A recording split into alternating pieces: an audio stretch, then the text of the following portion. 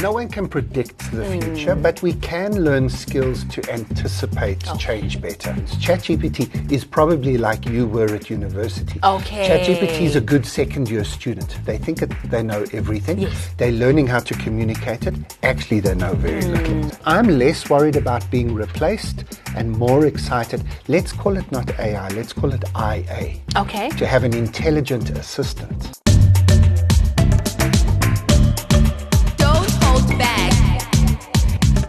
Say it loud. Now today we are discussing something that is very interesting. Almost a decade ago, I was in university as a full-time student and I was writing a paper on artificial intelligence and how it's going to change our world. But it was more on, the developed countries such as the US and the UK. And never in my wildest dream did I think it was going to be applicable to South Africa. This morning, I was going through, for breakfast in one of the fast food franchises industries. And I was very surprised because I was more used to, going into the counter, speaking to someone, ordering what I wanted. No. With this one, you order yourself by, using a particular screen. And then you just go and fetch your order. And that's when I started thinking about, actually, now this is in South Africa. Today, we are welcoming Graham Codrington. He's a global speaker and author and also a futurist. Now, I went to Google what a futurist is, Graham, and basically, I feel like it is a white sangoma. Is that true, Graham? Welcome to the show. Let's start from there. Rosie, thank you. You know what? It would be wonderful if I had the ability to be able to predict the future. But let's be honest. If I could predict the future, I wouldn't be here. All due respect, I wouldn't be anywhere. I would own a country somewhere. So tell me, what is a futurist? Yeah, no one can predict the future, but we can learn skills to anticipate change better. So my company name is Tomorrow Today, and that explains it. I spend half my time in tomorrow trying to identify what forces might shape the world and looking for scenarios. So it's not trying to predict, but it's trying to say what would happen if. Maybe best case, maybe worst case, see what happens. The other half of my time is spent in today's world, trying to help people prepare for whatever might happen, be more adaptable, be open to change. And what sort of tools do you use, Graham, in terms of doing that? Others, for example, as an economist, you look at trends, what was happening 10 years ago, what could potentially happen in the next 10 years. So with you in particular, what type of tools do you use? So there are different types of futurists. Some are specialists in certain industries. So they might have a qualification or a background in medicine or transportation or politics. Most futurists, though, tend to be more generalists. So you're trying to do all of those things. So you're trying to look at all the different trends. You're looking at politics and economics and industry and so on. And then you're also looking at how people respond to that. So you want a little bit maybe of sociology and psychology. The reason I shifted my career, I started life as an accountant. I wasn't a very good one, but I did start. Thank you for your honesty. No, it wasn't because I couldn't do it. I just didn't like it. But I got the understanding of business and the understanding of people, the understanding of technology. And I saw where all of those things came together. And then my interest in trying to understand the future and how the world was changing. And so, all of those came together for me. And it's really about, for me, my focus is on the future of work. Trying to understand how does technology, how does the world of work, how do people all change, and how will that give us a new way of working in the future? Now, when I was doing my introduction, I was telling you about the paper that I wrote on artificial intelligence. And I mean, this was 10 years back. And I thought to myself, as my lecturer was, busy discussing all of this, it's going to come to South Africa. I was like, there's no ways. Because of, so many dynamics, it's going to cause job losses and all of that. But let's start with this. What is artificial intelligence and what is it not? Sure, and it's fascinating that you did a paper on artificial intelligence because there are very few places in the world actually that have proper artificial intelligence. So it's more a concept at the moment. It's more a dream of what we think might happen in the future. What we have at the moment, and I think probably most people think of ChatGPT maybe these days as artificial intelligence, which isn't really artificial intelligence. ChatGPT is probably like you were at university. ChatGPT is a good second-year student. They think they know everything. They're learning how to communicate it. Actually, they know very little. And what ChatGPT is trying to do is not trying to tell you the truth or give you facts. It's trying to answer your question and sound as intelligent as it can. But if it doesn't know something, it'll just make it up.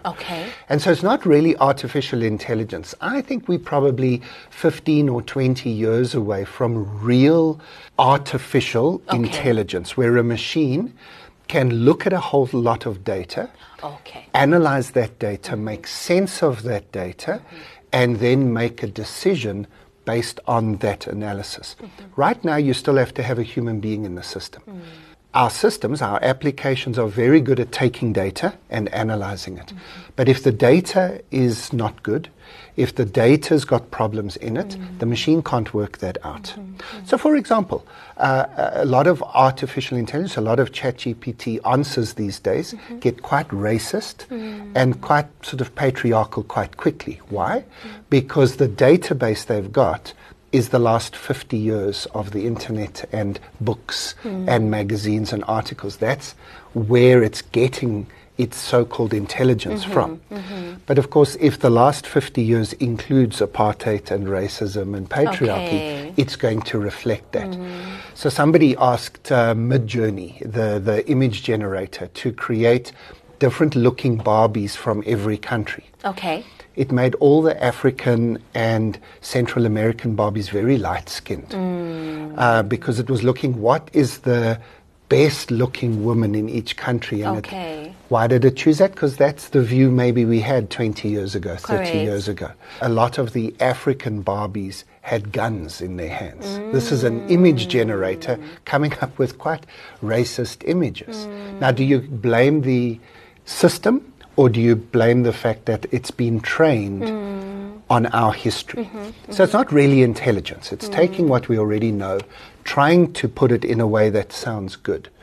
So right now, I think it will take some jobs. It will take some of those entry-level jobs, as you were saying. If there's somebody who's just sitting there saying, what would you like to eat? And there's only 20 things you could say, that person could be replaced.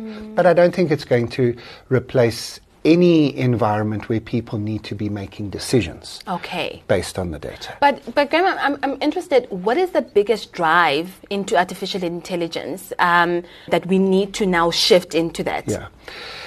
I think that the early drive is to try and replace people. And that's, I think that's a problem. And I think people will discover they can't actually do it. So you go to whatever fast food place you got breakfast from and you order a very standard meal. Then it's easy. Because I've got 20 choices, I pick the one I want. But let's say you are allergic to tomatoes. Now, how do you tell the system that? If there's a person there, you can say, please, I'm allergic to tomatoes. Make sure there's no tomatoes, no tomato sauce.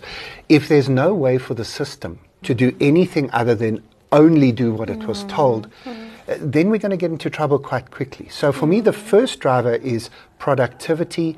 And I think there'll be some ways in which companies use that, but I think a lot of people will realize quite quickly you've still got to have a person somewhere. But the real driver should be intelligence. So let's take, for example, how do we know, let's take the food you had for breakfast. How do we know if that's actually healthy for you or not? And how do we know how to help you live longer, but not older longer, younger longer? What we would preferably like to do is get the medical information of 1 million people who've got a very similar profile to you. Gender, culture, age, background, athletic ability. Now we want to look at those millions of people and say what's going to be the best diet for you to eat, what's going to be the best way for you to live, what's the optimal gym routine for you to do. And now suddenly we're getting personalized medical and healthcare data just for you, based on something that no human being has got access to. No human being's got access to that amount of information, and no human being's got the ability to analyze that much information. Yeah. So I'm excited to see AI adding to the clever professions we've got in the world, making doctors better at what they do, making engineers smarter, making designers more creative. Yeah. So I'm less worried about being replaced and more excited. Let's call it not AI, let's call it IA. Okay. To have an intelligent assistant to help me in whatever I'm doing. I like that. What are the key aspects of this process that we need to look into so that it complements and it continues to be a positive thing? Because I'll be very honest, for someone that is not, will not be able to have this opportunity to speak to you, to get more information, it's all about job losses. Yeah. We cannot afford to lose jobs, especially now in our economy. So what are the key things that we need to get right, and we need to make sure we tap into those so that it continues to grow in a positive manner? Sure. So somebody watching this video, listening to the podcast, needs to think about maybe the job they've got or the job they would like to have. And they've got to think through all the different aspects of that job. Okay. And they've got to think, could this job be done by a machine? In other words, does it require any creative thought? Okay. Does it require me to make decisions based on information? Or am I just doing what I'm told? If you're just doing what you're told, if you're just required to do exactly the same thing every single time over and over again, then you need to imagine that a machine could do that job. Okay. Maybe not tomorrow, maybe not next year, but within a few years, yes. However, you can look at your job, or you can look at the job you'd like to have, and you could say, is there a place in that job where there is the need for a decision to be made on the data? I'm not just doing what I'm told. I could do this, I could do that, I could do something else, and I've got to choose the best option. Well, at that point, we still need human intelligence. Even better if there's an opportunity to bring some level of creativity. Yeah. So I could do this, or I could do this, but I could do this in an interesting way. So even the person who's been replaced at your local takeout place, if that person was doing it with a bit of flair, was doing it, and then they got a bit of a reputation, and we know this happens. You can't replace that. No, you can't. We fly on the airlines, and somebody can go on and they can do the safety briefing like they're a robot, or they could do it with a bit of flair. Which do you remember? Which do you enjoy? Yeah. There's even the traffic cop who's standing there at the intersection when the traffic lights are out. He can just wave you through, make sure there's no accidents. Or there's a bit of flair. We know in the city I live in, Johannesburg, there's a few guys who've got a reputation. They've got a bit of flair about the job they do. Makes it more enjoyable for them, makes it more fun for us, and it also means a robot won't be able to replace them. And I'm giving maybe simple examples, but I think that's the mindset. Whatever job you're looking at, if you're adding in decisions and creativity, you're making sure you can't be replaced by a machine. Graham, as a futurist, I'm sorry to put you on the spot. What are some of the predictions have you made? And with those predictions, have you been wrong? Yes, of course. Because you can't make predictions, you've got to be careful. So the worst mistake I make is to try and make a prediction. Okay. What I'm trying to do is make scenarios. Okay, nice. So Okay. scenarios, it's not stepping away. We're still trying to understand what might happen. If somebody predicts, the price of oil in 5 years' time is going to be crazy. It's going to be $200, $500 a barrel. I can then say, as a professional futurist, you don't know what you're talking about. Okay. Because as soon as the price of oil gets above $130 a barrel, immediately then alternatives become available. Shale gas becomes available. At about $110 a barrel, it becomes viable to get shale gas out the ground. Now suddenly you're replacing oil. So as soon as the oil price gets too high, suddenly these alternatives become available. And the guys who make oil say we don't want it that high. So they start to push more oil into the market. It's a very controlled market, and the price comes down again. If the price gets too low, they reduce the amount of oil so it comes up. So oil sticks within a band between about $60 and $110. So I can make a very strong prediction that 5 years from now, oil will be about $82 a barrel. Okay. Because I know it's going to be in that band. It might be down to 70, it might be up to 90, up to 100. But I understand why oil is priced the way that it is. I understand all the systems. And so I can get a little bit more confident in helping some people relax. It's never going to go that high. And also not get too excited when it sometimes dips low. Because I say within a few weeks, it will come back up again. Just an example. But that's what we're trying to do. We're trying to say what might happen. So let me make a prediction live now. We'll see if you can come back. Okay. South Africa has to have coalition government in the future.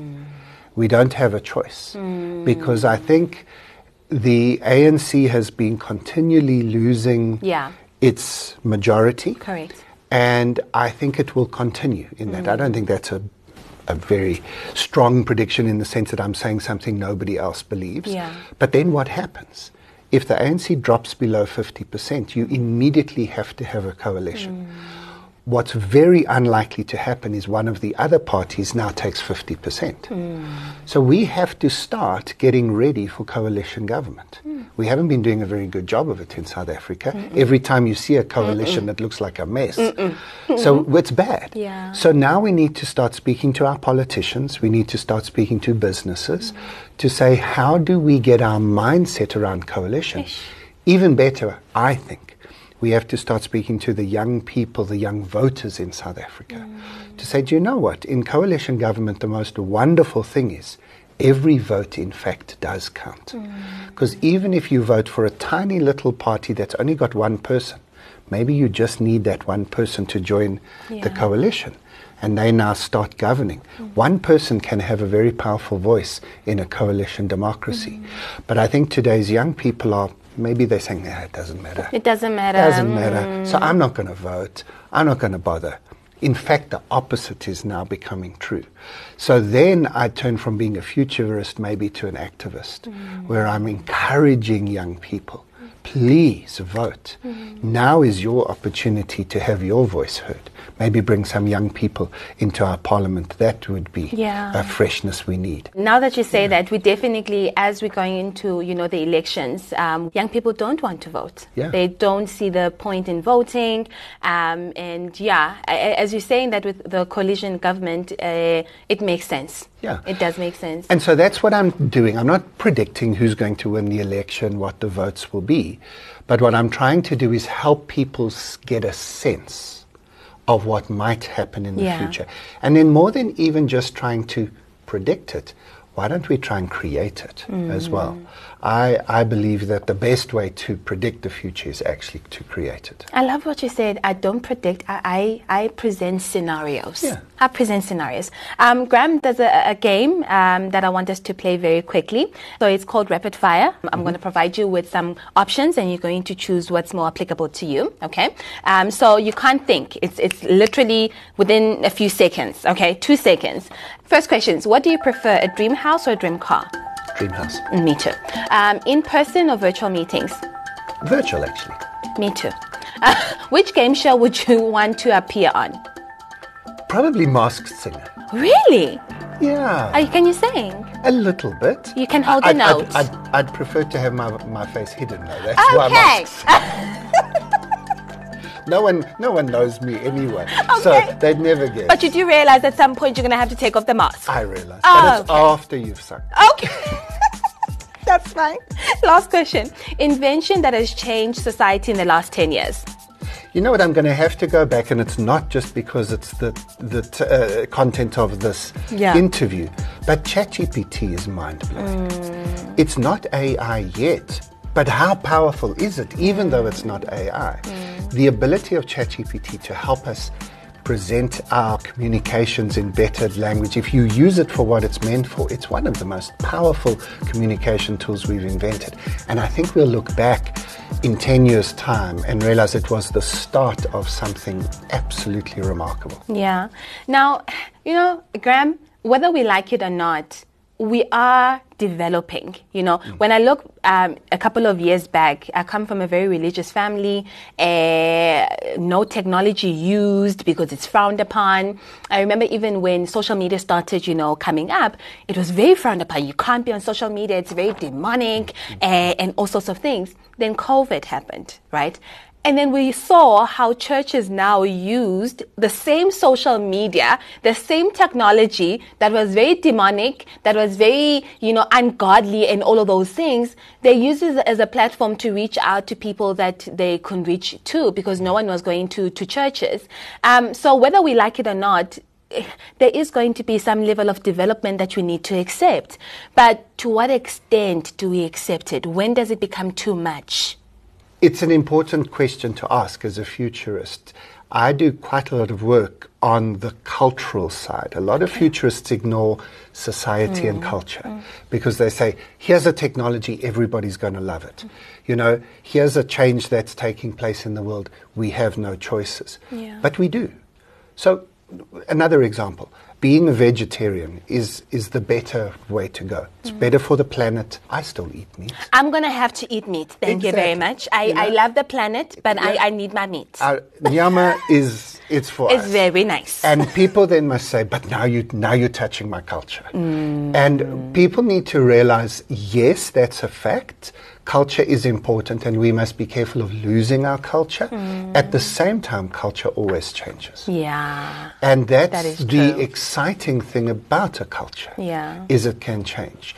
And what we need to do is keep connected to the culture we've had and be excited about the culture we can create. And that's what connects us with our past and our ancestors, but also then with our future and our children. And our gift to our children is I think, the gift of change. Yeah. So you give them a solid basis of where we've come from, and then you give them an invitation to take their step into the future. I like that. Now, a part of the show is to bring a snack that we can both share. What did you bring today? And can you just let us know what did you bring today? I was very excited about being asked to do this, I'll be honest. I had all sorts of choices in my mind.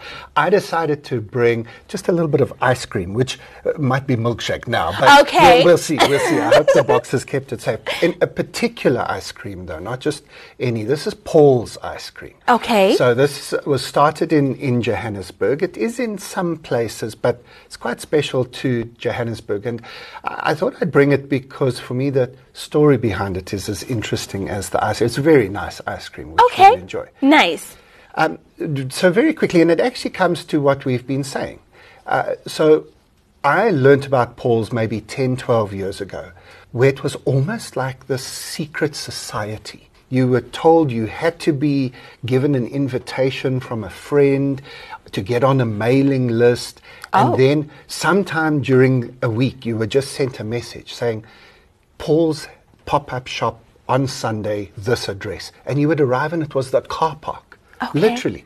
And they put out trestle tables, and then there's like this hand-printed menu that Paul, literally it was Paul, had spent a few weeks making a freezer full of these like weird flavors and experimental things. Yes. And then you arrive and you've just got this menu and you pick which one you want to try. And when he's sold out, you pack everything up and you go. And it's literally in a car park. And you had to be part of this group that was told. Very exclusive. And it felt like fun and interesting and different. I'm an ice cream lover to start with. But for me, when you asked the question earlier about AI and everything being automated, I thought there's no ways you can automate Paul's because that's how it started. Yeah. People who loved ice cream built this little vibe and society around it, and then everybody started demanding, hey, we're not going to wait for once a month in a car park. you need to start making this stuff at industrial scale. Yeah. So we can come and buy it. Yeah. And we can eat it in our own time. And I'm sad he's stopped doing the pop-up stuff, because he's now moved to a more serious business. But I'm also very excited that lots of people can now access Paul's ice cream, because it is really good. Is it? Okay, now I want to try it Should we now. do it? Yes, please. Okay. So what you'll see to start with, can we get this on the thing? So they have a little bit of fun with like scoops. I did it again. When you open up here, it says say hello to your new favorite. And when I don't know can we finish this on the show? Probably not. I will not be able to finish but it. At the bottom, there's also a message. So when you've finished eating it, there's going to be a message for us to eat right at the bottom. And I think the last one I ate, the bottom said, eating ice cream is better than therapy. I think I agree. So this is the Rocky Road, which I quite like. It's marshmallows and chocolate and all sorts of things. Mm-hmm. Well, listen, I'm supposed to be on a diet. You can't be on a diet when you live near. Oh, gosh. This is okay, I'm going to have one more scoop. Chocolate chunks, just marshmallow in your mouth. How good is that? Okay, that is really good. I'll let you take that. I was just going to say, I'm going to take it after the show. That is very interesting. I like how the story behind it and the development and how it has developed over the years. As we're closing off the show, Graham, you made like really profound points for someone that is still skeptical about this whole development. It's always change. It's always development. Da da da da da. What advice would you give that person as we're closing? I don't think anybody's actually scared of change. I guess for the next episode, you'll be wearing a different dress. Yes. I can see you take hair seriously. Yes. You're not going to eat the same food. Well, maybe you do have the same food every morning if you maybe. But, nobody's scared of change, actually. So you need to ask yourself, why do I tell myself I'm scared of change? Okay. And the answer is because it's out of your control. So we are scared when change is forced on us. Okay. We are scared when we feel we're going to lose something because of the change. How do you deal with that? You don't deal with that by trying to stop the change, because that's impossible. Yeah. You deal with that by trying to understand the change, because you need to realize the more you understand the change, the less scary it will be. Yeah. And so for me, maybe more than anything else as a futurist, my goal is to get people excited about the future. I like that. And to recognize, yes, it will change. That is that bit I can predict with certainty. The question is, are you going to let the change happen to you? And that can be scary.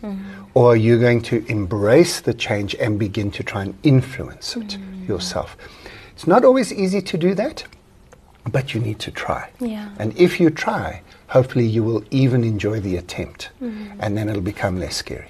Man, I like that. Understand it. How can you be part of it? How can you influence it? Because whether we like it or not, it will happen. Yeah. It will happen. So a simple example, yes, of course, it would be ideal if you could get whatever qualifications and skills you've got, apply for a job, get a job. If that was easy, it would be wonderful. Yeah. I would love to live in a world like that. However, take Paul. He was working another job. It's an interesting story that he's got, but he just loved ice cream. So he said, I wonder if I could do something with ice cream. So he had a hobby. He made ice cream flavors. All his friends said, this stuff is amazing. So he said, well, I wonder if I make some of the stuff, if I could sell it. He then forms this little secret society of ice cream lovers. Now he's got a business empire. Maybe you don't wait for someone to give you a job. Yeah.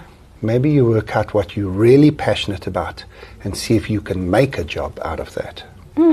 Okay, you're talking to me now directly. You're not talking to, you're talking to me directly. Thank you so much, Graham. You left me and hopefully the rest of the audience with a lot to think about. How do you influence it? How do you understand it? How do you become part of it? That makes it less scary. And let technology be your friend, not your opponent. Thank you so much, Graham. Thank you so much for coming. Guys, that is where we leave it for today. Thank you so much for joining us. This podcast is a collaboration between DW, Jacaranda FM, and East Coast Radio. Please catch this episode and other episodes on our YouTube channel and other platforms. Until next time, my name is Nozivele Kamgana Mayaba. Bye for now.